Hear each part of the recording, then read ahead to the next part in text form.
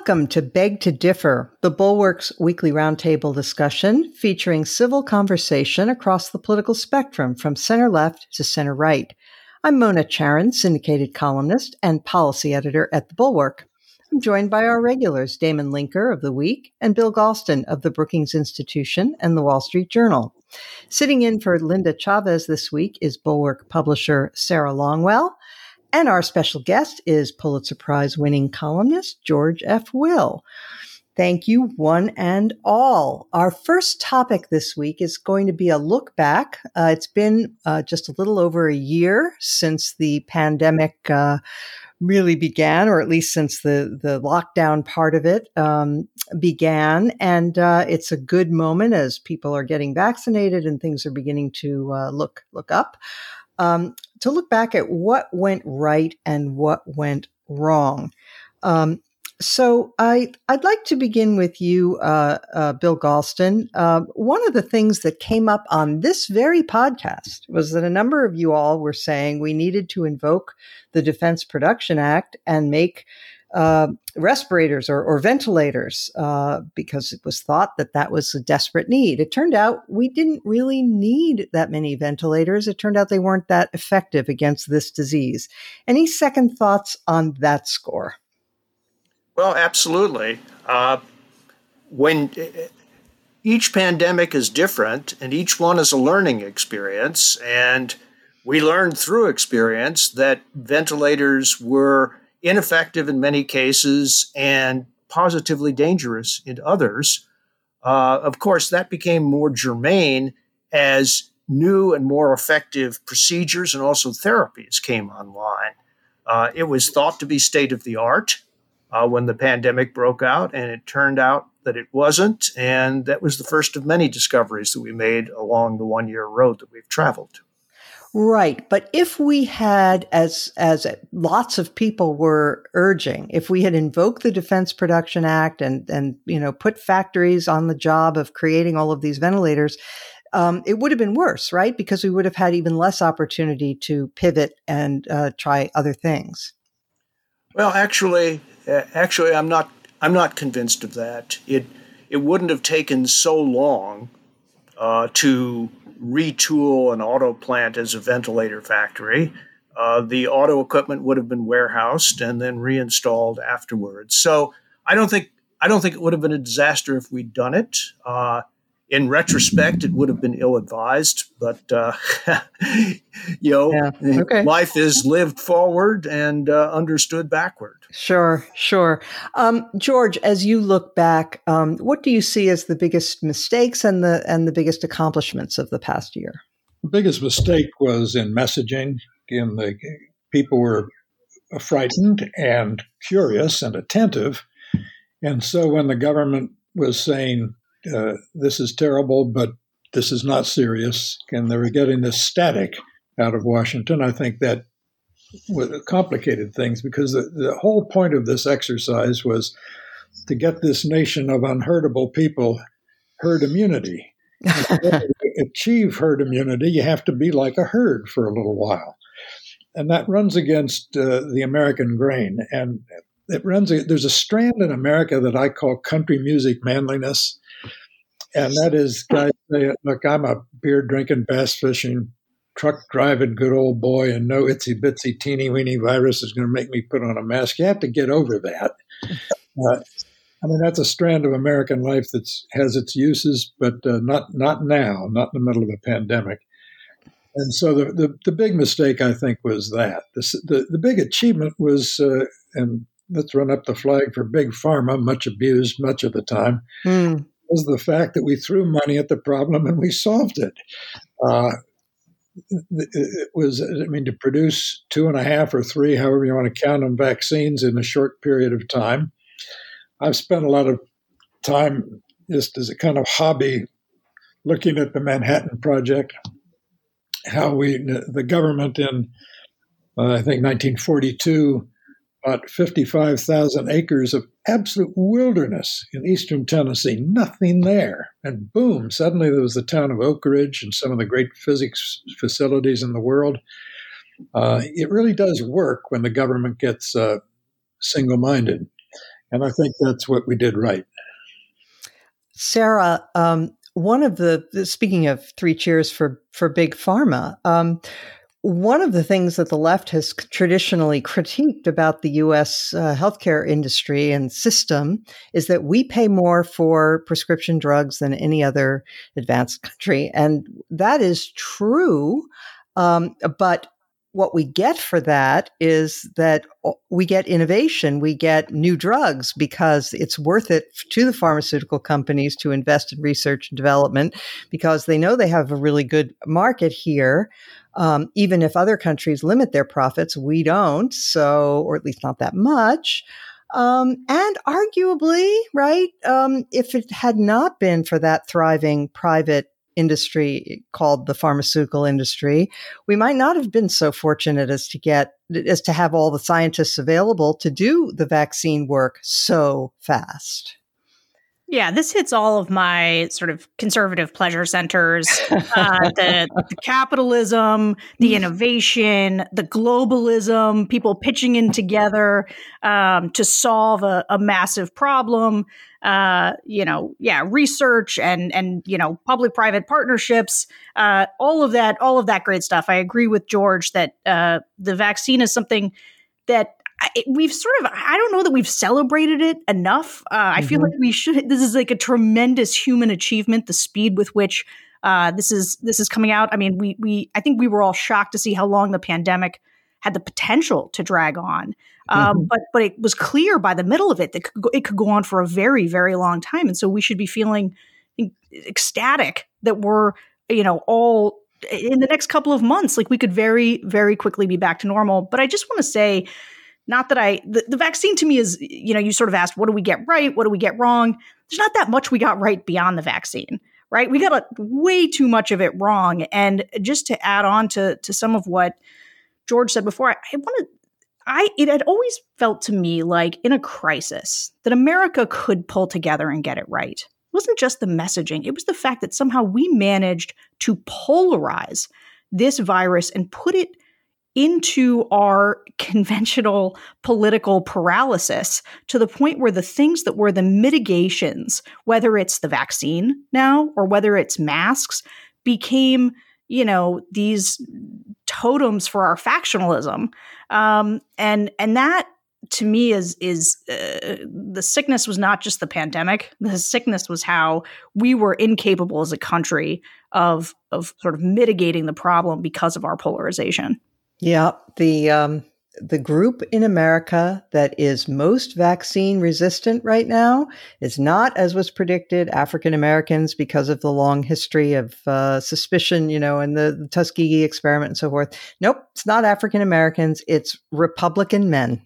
They are the ones who are half of Republican men are saying that they have no intention of getting a vaccine, kind of what George was saying about, I'm not going to let some little bitty virus mess with me, right? But Damon, I want to bring you in here. In addition to, not all of the bad responses to this virus were traceable to Donald Trump, though he certainly made many, many, many terrible mistakes and arguably cost hundreds of thousands of lives. But of course, Governor Cuomo made terrible mistakes and others. And then, there's one thing that I have to say I found most dispiriting, and that was the role of the CDC. The FDA deserves a little bit of blame too. But the CDC is, this government entity that I would have thought would be the gold standard for the world in responding to this. This is what they're for. And they made one blunder after another and even willfully misled people, for example, about mask wearing. Are you as distressed about the dysfunction that was evident in the CDC? I am. I find it very distressing, but I do tend to view it in the broader context of our general ignorance. The problem comes from us looking, understandably, there's really no other way it could be, looking to these institutions and political leadership like Governor Cuomo or Donald Trump when he was president, or any of the leaders around the world, for leadership and authority to tell us what to do. And in the early stages of the disease, we truly did not know. We didn't know if the disease was mainly transmitted through aerosol in the air or by touching things. I mean, I don't know if you remember when we would come back from the grocery store last March and early April, I'd spray all of the packaging and wipe it down as if they were when you come back and you use Purell on your hands, you were doing that to every item you brought into your house. We'd get like mail. The Andromeda strain. I put my mail in a basket and let it sit there for 3 or 4 days so the virus would die. You really went overboard, Damon. Well, back then, this was held to be reasonable. And so, we still have that basket by the door, although, we don't really abide by the 2 or 3 day thing, but it's a nice change for the household.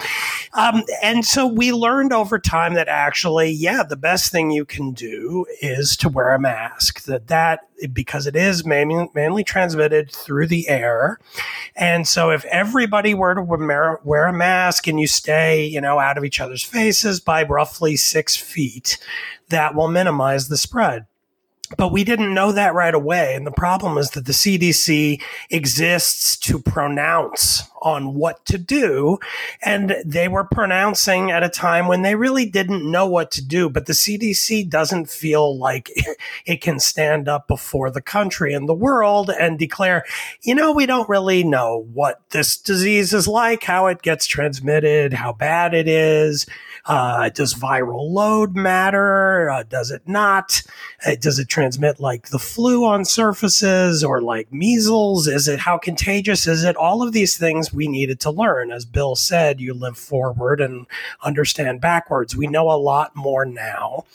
And so that has helped. But the danger is that when these authorities, whether they are institutions or individual elected officials, do make these pronouncements and then get proven wrong in an environment of uncertainty, it degrades our willingness to trust these institutions. Just this week, we all know of all the debates in America about school openings, and you have some people saying they should stay closed, mainly teachers, and certain teacher unions are saying we should keep the schools closed for safety and spreading the disease. And then a lot of other people saying schools are not major vectors of transmission. This is ridiculous. It's much worse for the kids to be out of school and for their families having them home all the time.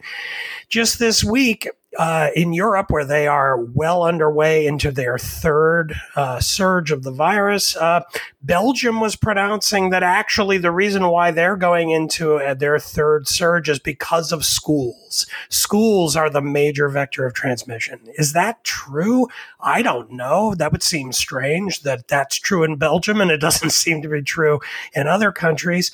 But either it is true and we got it wrong, or they're wrong and trying to deflect their own ignorance. And the result will be that fewer Belgians will believe and trust their own government. So it's a function of the need for authority with a kind of paucity of hard, solid information in a hard situation. Right. Well, I agree with everything that's been said pretty much. And I would just add that going back to some of the discussions that we had over the past year, it does seem to me to be a good idea to stockpile PPE, because those are the kinds of things that are always going to be needed no matter what the nature of the disease, whether it's transmitted through the air or on surfaces or whatever. So that seems to me to be a reasonable sort of precaution to prevent the next outbreak, or not prevent, but to deal with, to cope with. And Then I'm going to say something that has gotten me into a lot of trouble with my readers because I noted in a column that one of the things that we learned that most people do not want to talk about is that our levels of overweight and obesity in this country made us quite vulnerable. That if you look around the world, one of the things you find is that countries that have over 50% of their population that falls into the category of overweight or obese have much higher death rates than those that are more trim and fit. So that is a lesson I doubt anybody will want to focus on, but it does appear to be the data on this are pretty robust. Just a couple of quick comments, not exactly begging to differ, but begging to add. Okay. First of all, I was interested to hear Sarah say that the performance of the drug companies had gotten her conservative juices flowing. Well, if so, it was the kind of conservatism that we saw in World War II, where government turned the United States into the arsenal of democracy by throwing huge amounts of money at problems. And it wasn't just the drug companies anticipating markets from the vaccines. They were given billions of dollars in development money, except Pfizer, which refused to accept it. And in addition, they were guaranteed government markets for whatever they could produce, even if the demand turned out to be smaller than what they were capable of producing. So it was state capitalism that got this job done and not simply capitalism. Oh boy! Sarah did say public-private. She did mention that. Public-private partnerships, but these pharma companies, they save civilization, but Bill Galston still can't give them credit. I'm giving them plenty of credit, but you also have to give big government some credit, and I think that's what George was doing. And speaking of George, I was interested to hear his reference to country in Western America because, some years ago, Walter Russell Mead distinguished 4 American traditions, the Wilsonian, the Jeffersonian, the Hamiltonian, and the Jacksonian. And interestingly enough, in the past century, the Republican Party has cycled through all of those phases.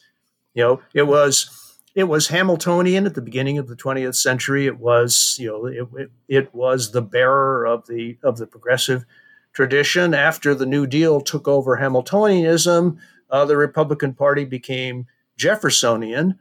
And it was Jeffersonian for a long time. Then there was a brief flirtation with Wilsonianism during the second Bush administration, Bush 43. And now the Republican Party has squarely become the party of Jacksonian America. And we are wrestling with the consequences of that. An interesting historical progression. George. Let me say, first of all, something about the swerve back to the question of the CDC. CDC, I think, demonstrates a propensity of promiscuous mission creep in this country. New York Times is formally a newspaper, but it decided it was going to recast American history and go into the curriculum distribution business with the 1619 Project, which it did predictably badly. The Federal Reserve is not content with preserving the currency as a store of value, or even with the second part of its now dual mandate of maximizing employment, whatever that means, has now decided that it is going to discern financial risk to the financial system from climate change, for which it has zero aptitude because no one else has any aptitude for that vague mandate. And so those are 2 examples, and the CDC, I think, is a third.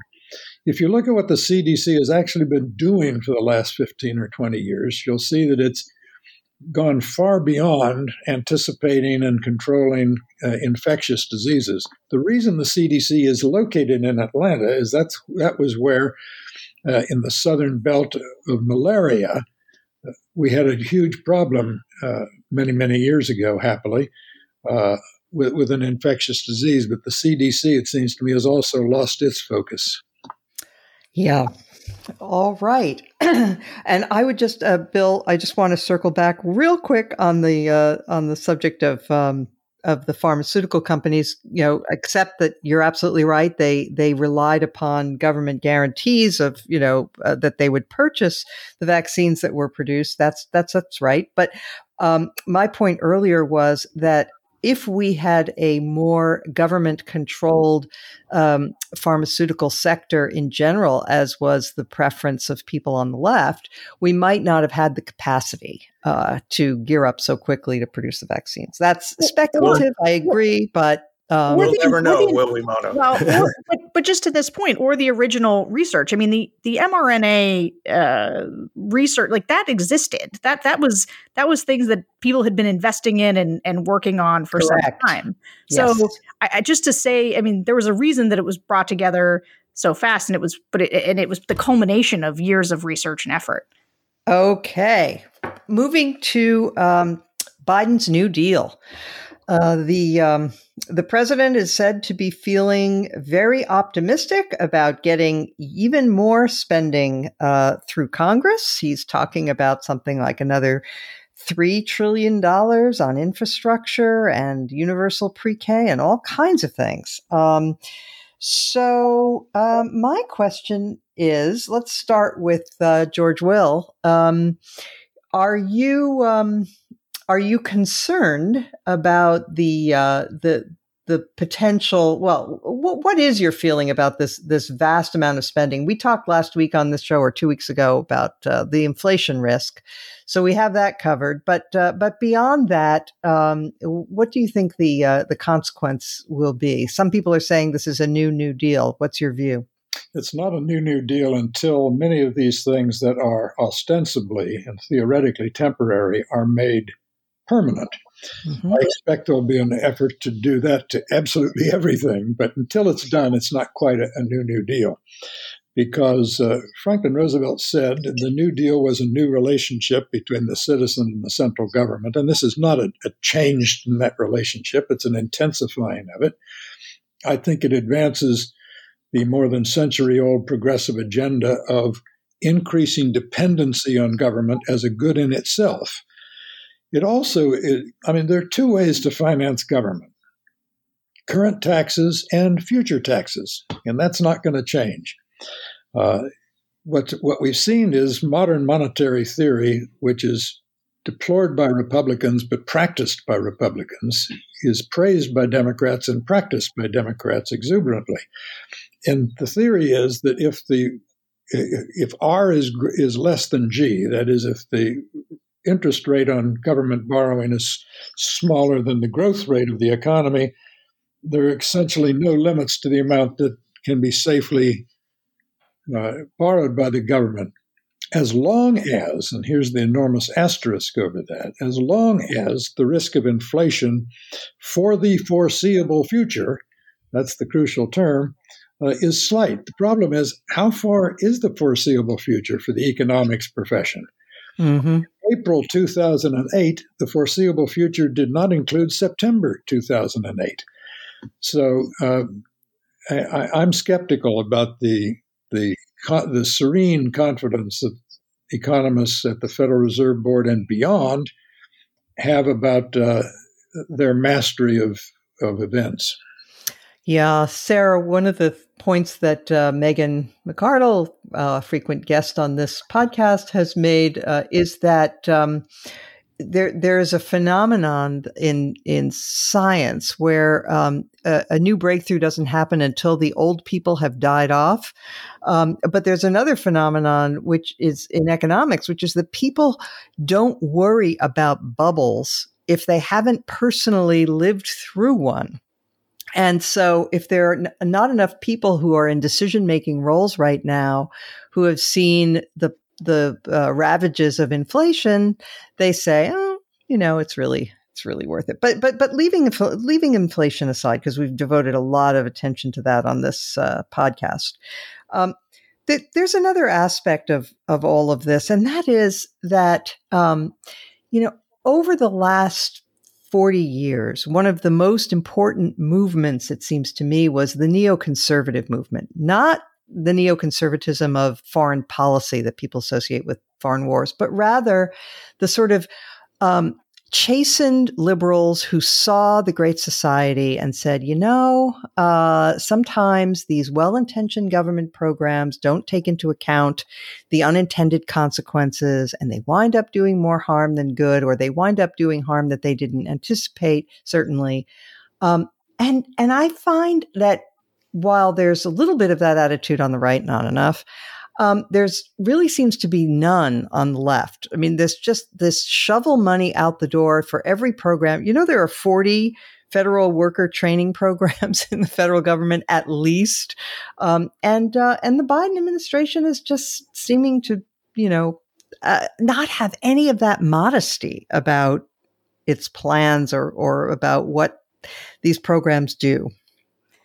Yeah, modesty is not on the agenda right now. I mean, this is Biden going, in his mind and in the left's mind, big and bold and going for structural social change. I mean, I was trying to read about the infrastructure package, which is looking to be about a $3 trillion package, and just looking at some of the things contained in there. Now, there are a bunch of things that I think could garner widespread support. I think there's a lot of Republicans and business types who would say, boy, we need to do something about our crumbling bridges, our roads, our electric grids.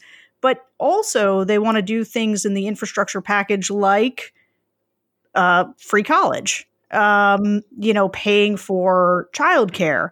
And one of the things that's amazed me, and the COVID bill was sort of similar, is the way that Democrats are kind of treating. It just feels like they're treating these. I guess I'm going to invoke a country song too. But there's this song about, living like you're dying, and, you go skydiving and Rocky Mountain climbing and you jump on a bull.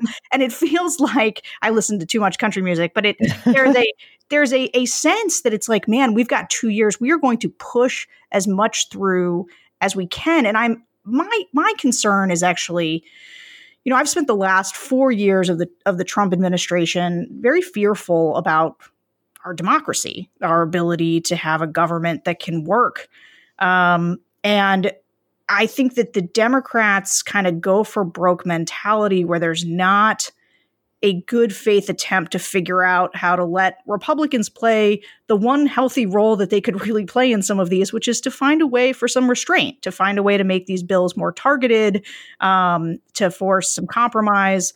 I hope that comes back into the picture, because my concern otherwise is that Democrats continue to either talk about eliminating the filibuster or using the reconciliation process to kind of pass very big progressive wish list items that may or may not be particularly well targeted. I mean, look, I wish that they had worked together on the COVID bill, because I think that the Republicans could have come in and cut, several billion out of that was poorly targeted and made it a better bill. And, there's an option for that to happen on infrastructure as well. But I think that there's just this brokenness where everybody thinks, boy, you could never get 10 Republicans, so we're not even going to bother trying, and we're just going to figure out how to jam these things through reconciliation. And how will they'll get paid for? Well, we'll raise some taxes on the rich, but you can't. There's just not enough money.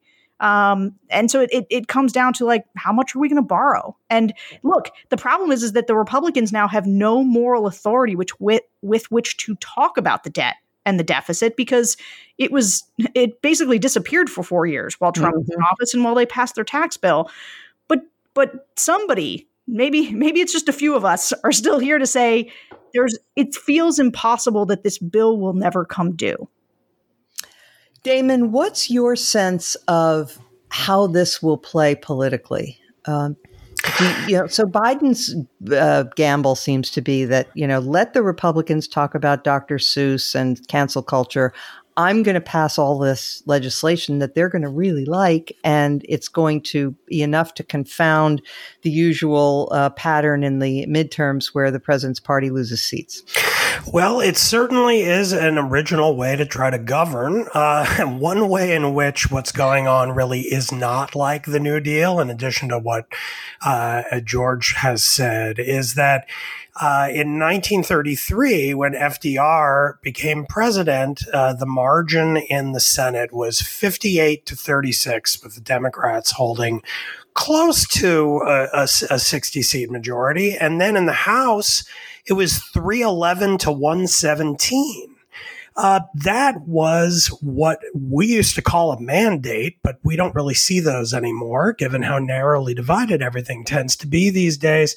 But, we're essentially dealing with a dead-tied Senate with only the vice president holding the tie-breaking vote, and then a handful of seats, a razor-thin majority for the Democrats, and they are proposing to undertake something of the size of the New Deal with only that support behind it. And so I think that is incredibly risky. They are essentially making the gamble exactly as you set it up for me, Mona, of essentially saying, if we, for these 2 years, spend and spend and spend, make college free, maybe forgive all student loans, do all of these other things with these gobs and gobs of money that is just kind of winking into existence at the Fed.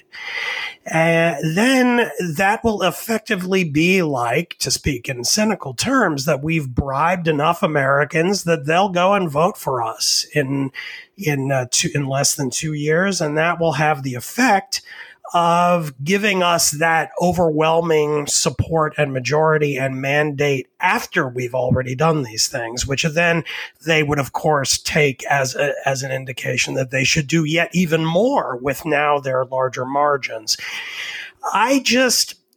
My major concern over the last even 4 years of the awfulness of Trump has always been, even more than Trump, has been the context of Trump, which is polarization. And the fact that things seem to be going in a kind of centrifugal way, where one side's overreaction prompts an equal and opposite overreaction on the other side.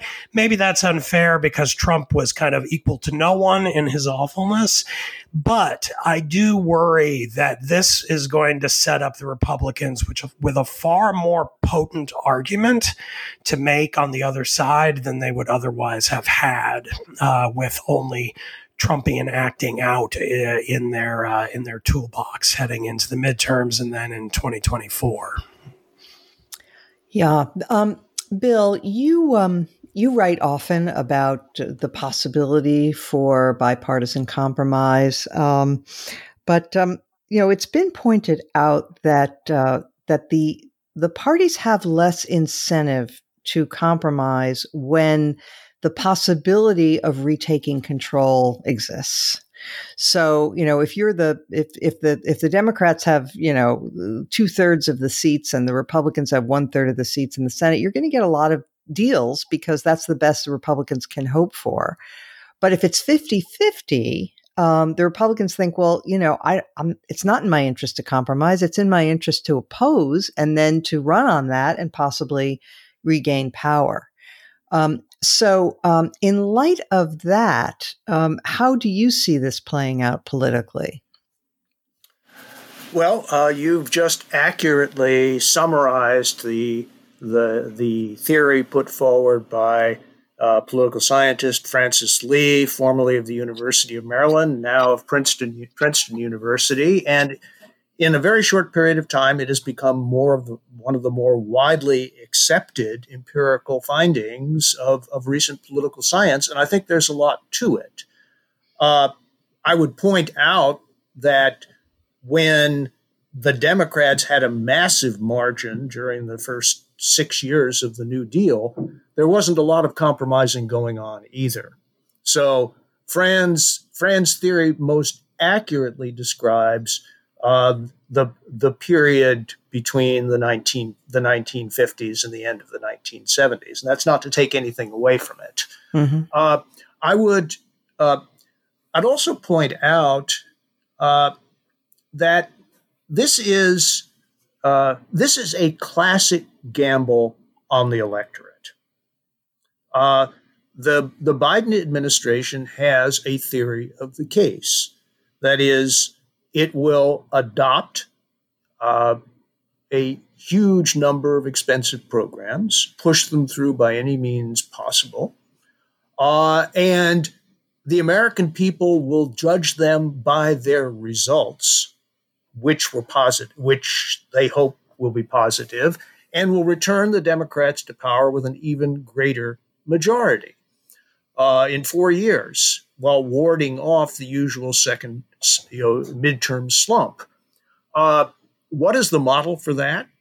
Of course, the first New Deal, where Roosevelt won big in 1932, but because the American people thought his bold, untested, unprecedented programs had succeeded, they gave him an even bigger margin of victory in 1936. So this is almost like a bet on parliamentary government, where a single party pushes through its program and then hopes the country will benefit from these programs and the American people will respond affirmatively in the electoral forum. And we'll see.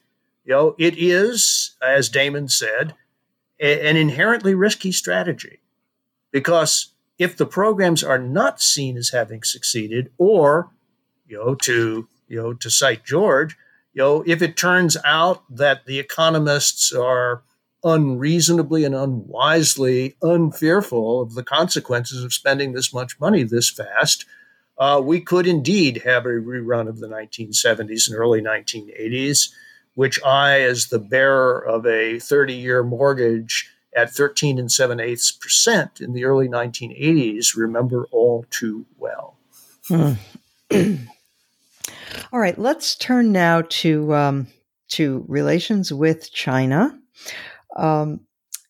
If you all recall, one of President Trump's themes during the 2020 campaign was that if Biden were elected, we'd all be speaking Chinese by now, that we'd be in their pocket. So let's start with you this time, Damon. What did you make of Antony Blinken's encounter with his interlocutors from China over in Alaska this week? I think he did pretty well, all things considered. Our friend Eli Lake wrote a nice column for Bloomberg this week, in which he gave him a polite round of applause for handling some tough situations rather deftly. It's a very complicated balancing act we're in here, where we need to be tough, but it's precarious. There's many variables in the world going on, and we have to walk a fine line. So I don't know how much else I have to say about it other than he did fine for now, but there's a lot more risky going on. I think the situation over Taiwan could become very dangerous at almost any time. And actually, I'm going to hold off on saying much more about that until I have my final segment recommendation, which has to do with that issue in particular, if that's okay. Sure thing. George, I found Secretary Blinken's comments quite refreshing. I thought he was very measured in what he said to China. He told the truth. He said the United States relationship with China will be competitive where it should be, collaborative where it can be, and adversarial where it must be. That seemed like a very grown-up message. I think so. No, I think they're off to a terrific start, and say as much in my column in today's papers. First of all, I think they're changing the rhetorical tone, which is that human rights is coming back to a central role in American foreign policy, particularly with these people, the Chinese Leninist regime. But this Biden himself has an interesting rhetorical past in this regard. It was he who said about a decade ago that President Xi does not have a democratic, small d, democratic bone in his body. Mm-hmm. It was Biden, who in August 2025, months before Secretary Pompeo heading out the door, declared that China's behavior with the Uyghurs is genocide. It was Biden who called it genocide 5 months earlier. It seems to me that the Chinese are stepping high, wide, and plentiful, and as a result, look increasingly obnoxious to the rest of the world because they are obnoxious. And I think they'll pay a price for this. They have the feeling that the wind is at their back, or as our progressive friends like to say, that they're on the right side of history. But I would urge everyone to read Gordon Chang's piece in the National Interest that's out, I think, just today on the coming demographic collapse in China. It's baked in the cake as a result of the one-child policy, that there's going to be a huge contraction of the Chinese population that they cannot counter with immigration because they have no aptitude or appetite for that. Chang argues that by the end of this century, the United States population will be larger than that of China.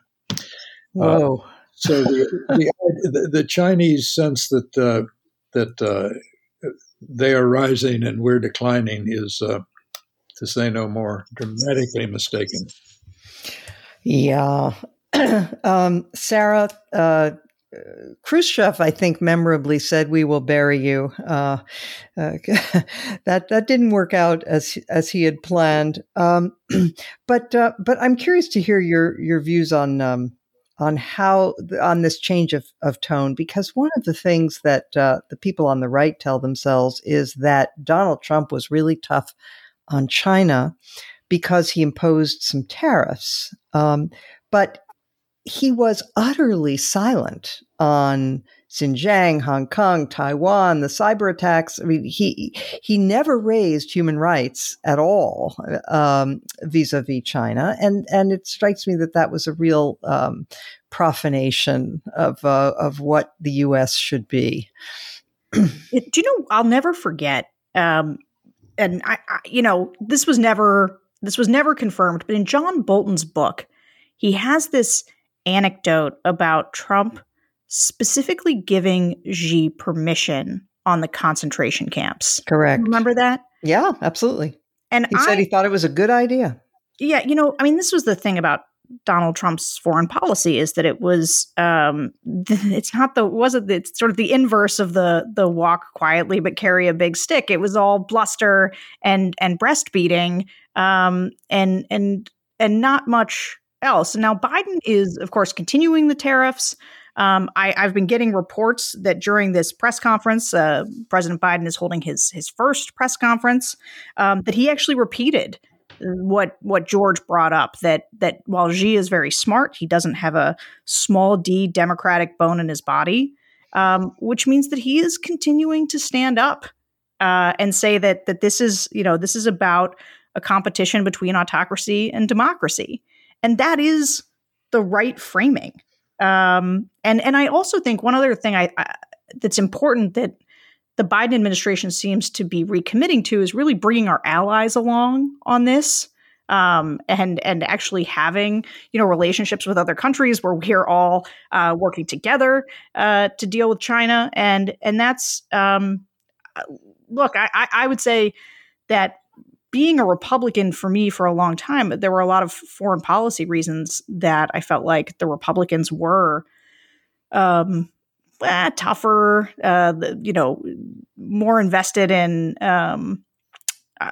pushing back on other countries, like China, like Russia. And Donald Trump just absolutely threw all of that away. And it is just nice to have, you said the word, and I think this is it, sort of adults in the room, where you may disagree on pieces of it, but you feel like serious people are at the wheel having these discussions. Bill Galston, when you look into the actual conversation that took place in Alaska, it's interesting because the U.S. The Chinese arrived loaded for bear because we had just imposed sanctions on some of their people for their treatment of Hong Kong and other things, along with the European Union, which is, as Sarah's saying, that we are getting back together, getting the old gang back together.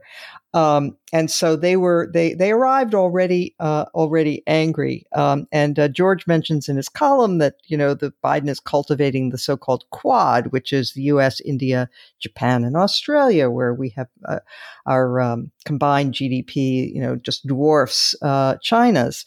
And so it was kind of funny to see that when you go into the transcript, the Chinese representative was saying, well, we have our friends in the world too, We've got Russia and Iran and North Korea. Yep. Look, geopolitically, the Chinese are not in as strong a position as they appear to believe they are. Although the relationship between their rhetoric and their beliefs is a very open question. But here's my fear. My fear is that the Chinese believe their own talking points, that they genuinely believe that they're rising and we're falling, and they may also be aware of the fact, since they do a lot of careful studies of their own demography and economy, that they may never be in a stronger position than they will be in the next 10 to 20 years vis-a-vis the United States and its allies. And they may be muttering to themselves some version of the Shakespearean couplet that there is a tide in the affairs of men which taken at the flood leads on to fortune. I think that this will be a very dangerous period in U.S.-Chinese relations. And the most likely flashpoint on the way to war, as Damon has indicated, is Taiwan. There may be others, and I hope very much that in addition to tough words, we do what is necessary. Sorry, Bill, you were unmuted there for a second. That I hope we do everything necessary to improve our situation, to bolster our strength at home and abroad, so that we send a credible signal to the Chinese that all-out conflict with the United States is not in their interest as well as anyone else's. And we had better get that message across as credibly as possible and make it stick for the next 2 decades until the peak of the crisis has passed. When you mentioned how dangerous it is when a country sees itself as being on the ascendant and others in eclipse, it reminds me of the period right before World War I, where Kaiser Wilhelm was convinced that it was time for, as he put it, it was Germany's moment in the sun, and was convinced that England was on the decline, and we know how that ended. So yeah, it has real danger attached to it. Bill, if you wouldn't mind, though, just take a couple of minutes and talk about the R&D gap, because reading your column on that was kind of sobering. That the Chinese are really, they're devoting a lot to R&D and high tech. And why don't you just talk about that for a couple minutes? They sure are. I hope that most people, or at least most people who follow politics these days, have become aware in recent years of the Made in China 2025 policy, which is an effort, a massive investment effort on the part of the Chinese government to seize what everybody recognizes to be the commanding heights of the technology future, which will lead to economic fortune and also potentially to military dominance. And the Chinese have the Chinese have gotten a big head start. We're beginning to wake up.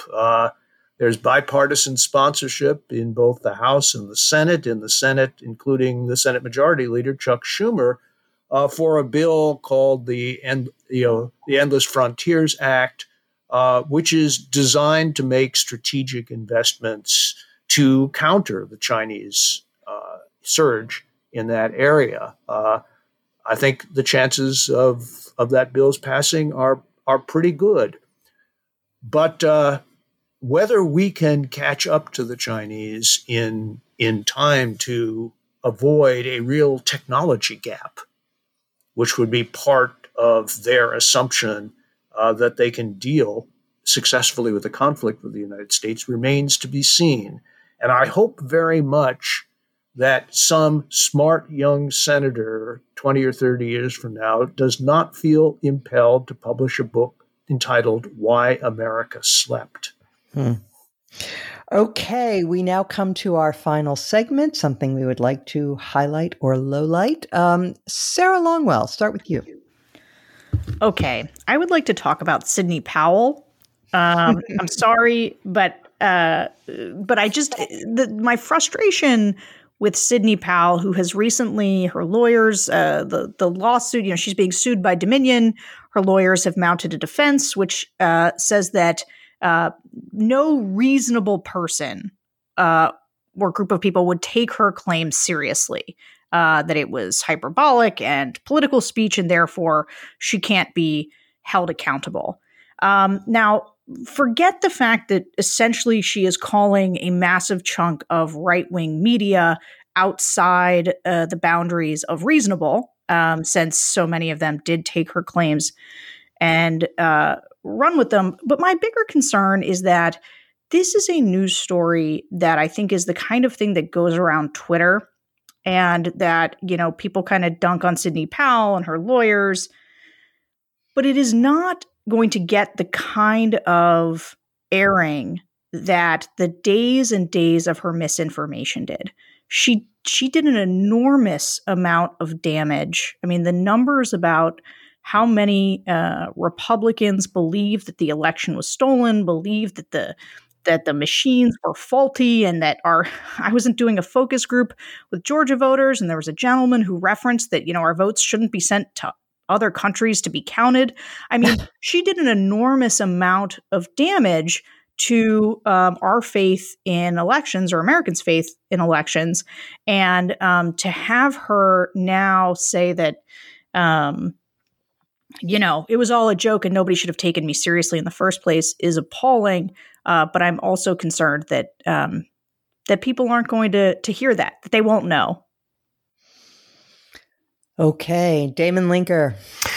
Well, as I noted earlier, my choice has to do with China and Taiwan, and I want to point to a very good, very long opinion column in Bloomberg this week by Neil Ferguson, titled "A Taiwan Crisis May Mark the End of the American Empire." Now, I wouldn't endorse quite that an apocalyptic reading of the situation, which is sort of how Ferguson's column ends up, but I do think that it's a very smart look at what is by far the biggest threat confronting the United States right now, and that is one rooted in the kind of structural tendency of ascending powers to head into a collision course with powers that are on top. And the power on top, of course, is us, and the ascending power is China.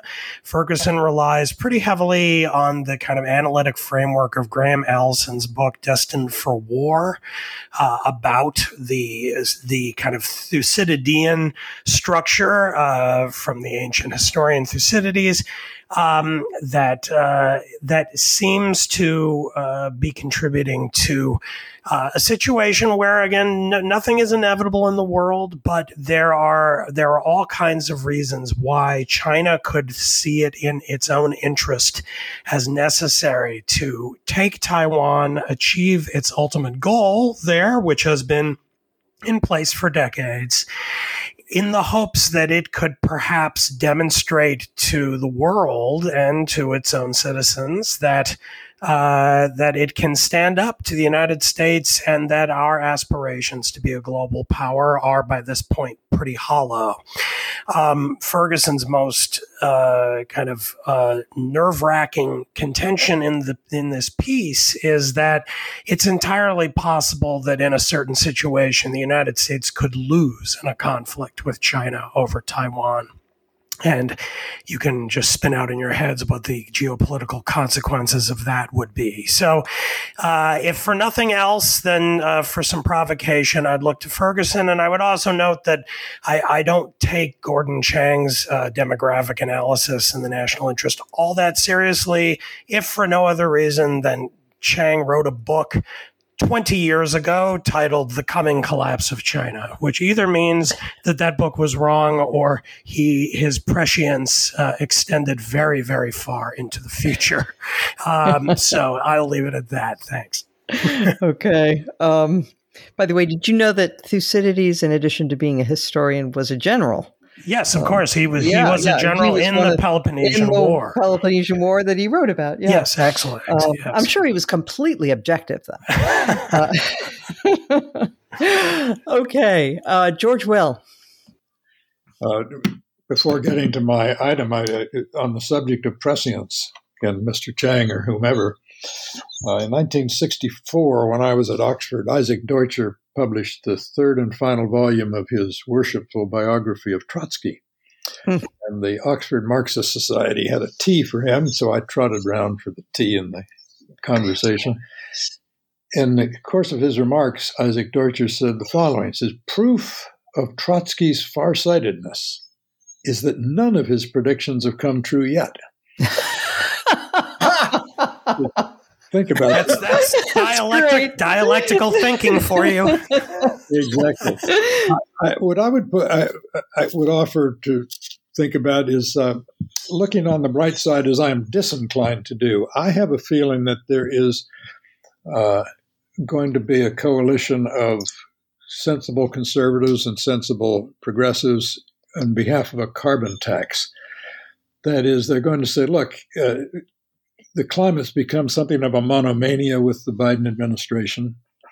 If they are serious, they're going to realize that it is slow and problematic to achieve have climate effects through subsidies of this and that industry and regulation of this and that industry, that the quick and efficient way, endorsed by George Shultz, the late George Shultz, and other Republicans, is a carbon tax which brings the whole climate policy into the realm of economics and changing incentives in a rational way. And I have a feeling that 6 months from now, maybe the climate tax will be elbowing aside this multiform agenda that whereby the Biden administration says everything must relate to reducing climate risk, which, of course, we have no idea how to do other than through a climate tax. Yeah, that would be lovely. There is actually, though, one thing that we could do that people do know would work. It's only a question of whether we want to spend the money and the psychic effort to get it achieved, and that is make a huge investment in nuclear energy. So, all right, Bill Galston. Today, two very powerful men made news. I'm not sure which is more powerful, but I will list them. President Biden announced that he expected to run for re-election in 2024, which I found interesting. And Mark Zuckerberg reportedly, and perhaps while this podcast was going on, has already done so, has endorsed revisions to the famous Section 230 of the Communications Decency Act. So the fat is now well and truly in that particular fire. Interesting. All right. Since it went over well last week, I'm going to give you a couple of Onion headlines before I give my highlight. First headline from the Onion. Georgia lawmakers warn stricter gun regulation could cause mass shooters to move to other states. The second headline.